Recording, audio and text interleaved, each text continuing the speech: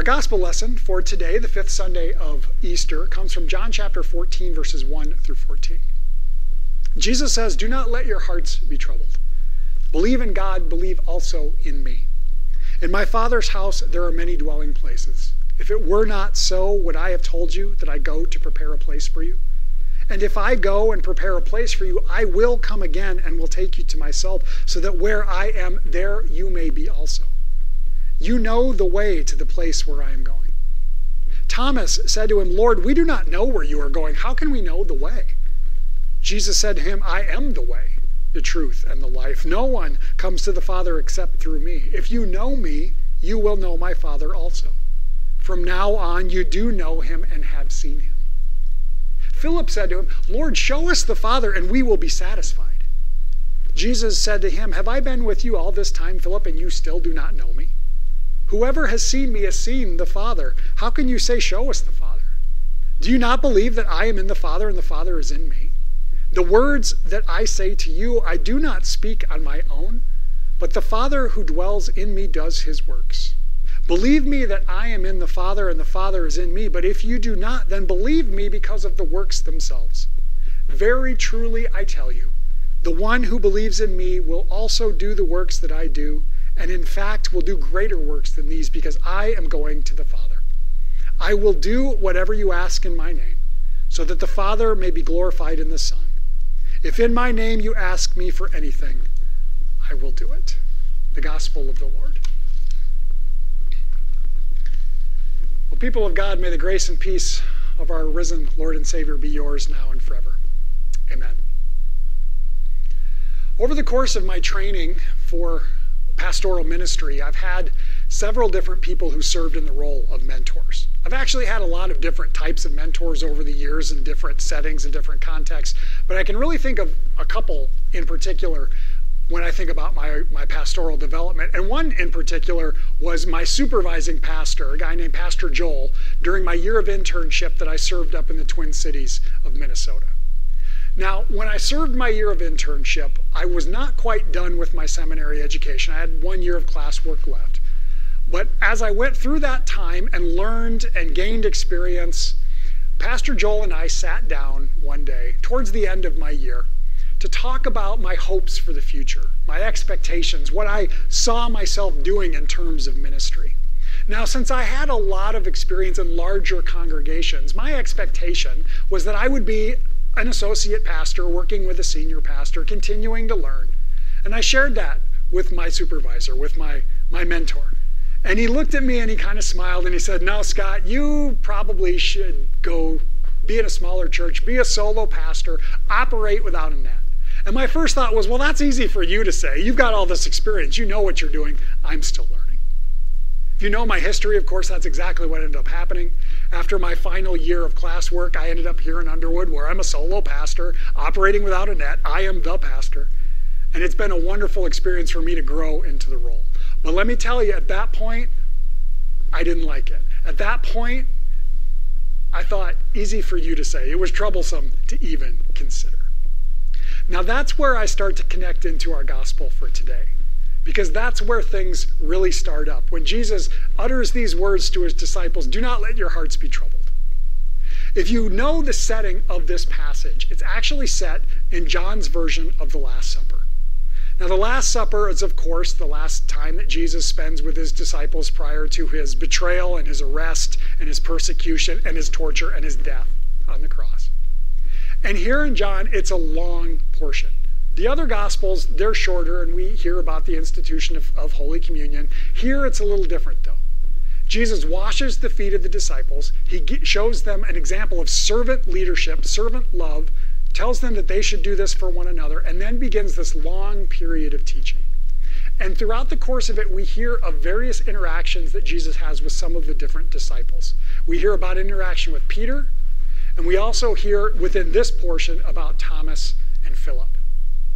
Now, I love this whole situation and this long period of time that Jesus spends assuring the disciples about what's to come and giving them these promises that they will not be left alone. But think about the whole situation.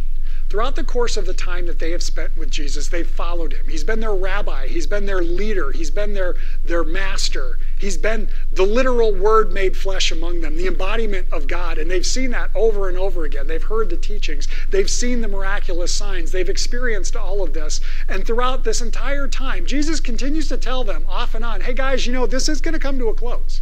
I'm going to be tortured. I'm going to be killed. I'm going to be betrayed. I will rise again, but this is going to happen.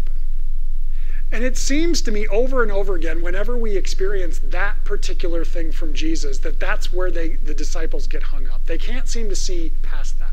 Even though Jesus continues to assure them, I will rise again, this is not the end, they get stuck on, I'm going to die.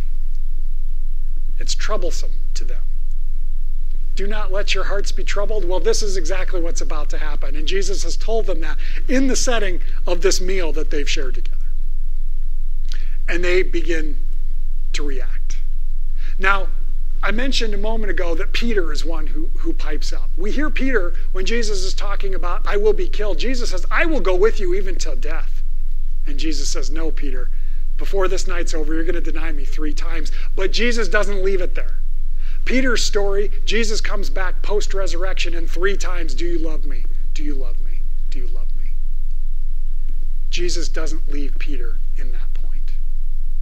Well, then, as we get into the passage that we've shared for today, this continual ongoing thing, do not let your hearts be troubled. This is about to happen, but it's not the end. And then these other 2 disciples pop up. Now, I thought a lot about that and what we hear from them. The questions that they ask, the statements that they make, the hang-ups they seem to have. The first one we have is Thomas. Lord, you say you're going to the Father. We don't know the way. And then Jesus responds, I am the way. You know me, then you are ready. You are prepared. This is what you need. You need only me. I am the way. Now, Thomas seems to be confused. He wants more information. He wants to better wrap his head around the experience. And think of where else we hear about Thomas. We hear about Thomas, and we know him as Doubting Thomas. When Jesus has appeared to the other disciples and Thomas isn't with them, he wants that experience. Unless I see the nail holes and put my hand in his side, I won't believe. But then he gets that experience. This seems to be the same type of situation. I need to know more, Jesus. I need to know more. I need to experience this more. We have Philip. Lord, show us the Father, and we will be satisfied. And Jesus tells him, you know me, and the Father and I are one. You know the Father. How can you say this? Well, think about Philip's history. Philip was one of the first disciples to encounter Jesus at the beginning of John's gospel. And after he spends some time with him, he goes off and he finds Nathanael. He wants to bring him to let him have the experience, to gain the insight, to gain the experience. And there's another time we hear about as well when Philip does something similar. Individuals want to meet Jesus, and Philip brings them. It seems that he's sticking right in there with his normal personality of, Lord, I want to experience this. Help us to experience it.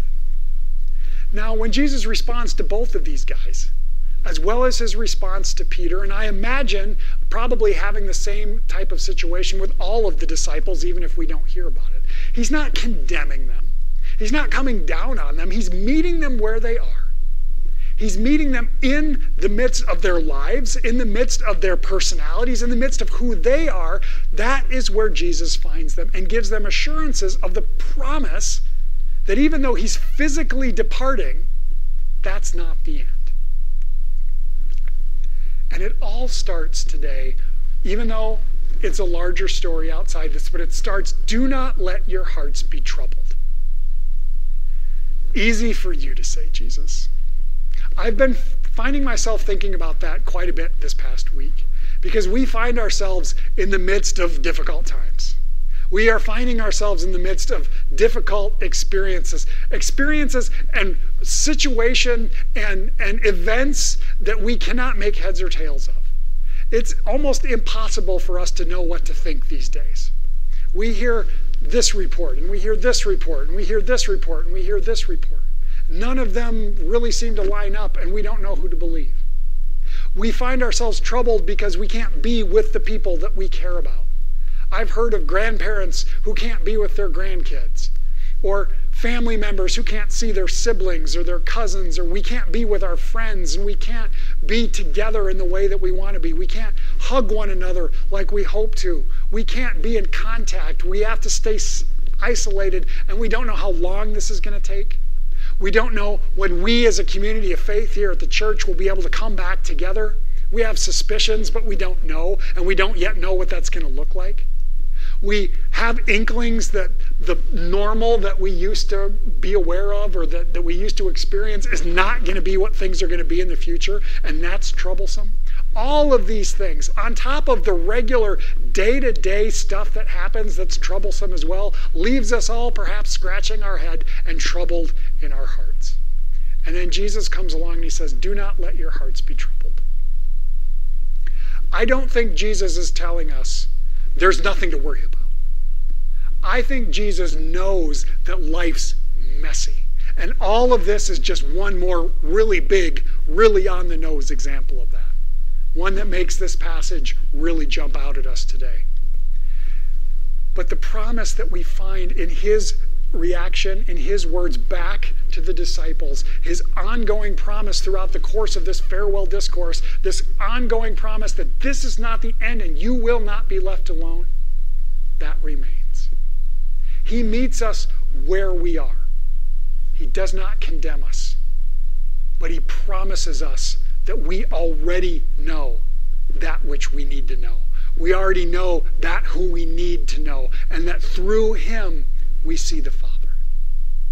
Well, what's that mean for us now in the midst of these troubling times? And when we don't have Jesus physically here for us, well, we remember that we are the body of Christ. We remember that we are called to shine the light of Jesus in the world, just like this light behind me that's always shining. I had a conversation again this week about that light, that candle, that we keep that going as a reminder for us that even in dark times the light is still shining, and we are called to reflect it for one another. Knowing in the next moment we might need someone to reflect it back to us because our hearts are troubled. This is what we are called to do for one another, to be the presence of God shining in dark places. Not because we ourselves are the light, but because we reflect the one who is. May we cling to that promise. May we cling to that hope, even in the midst of troublesome times, knowing that the one who came into this world, who took on flesh and dwelled among us, continues to unite us through his Spirit. Amen.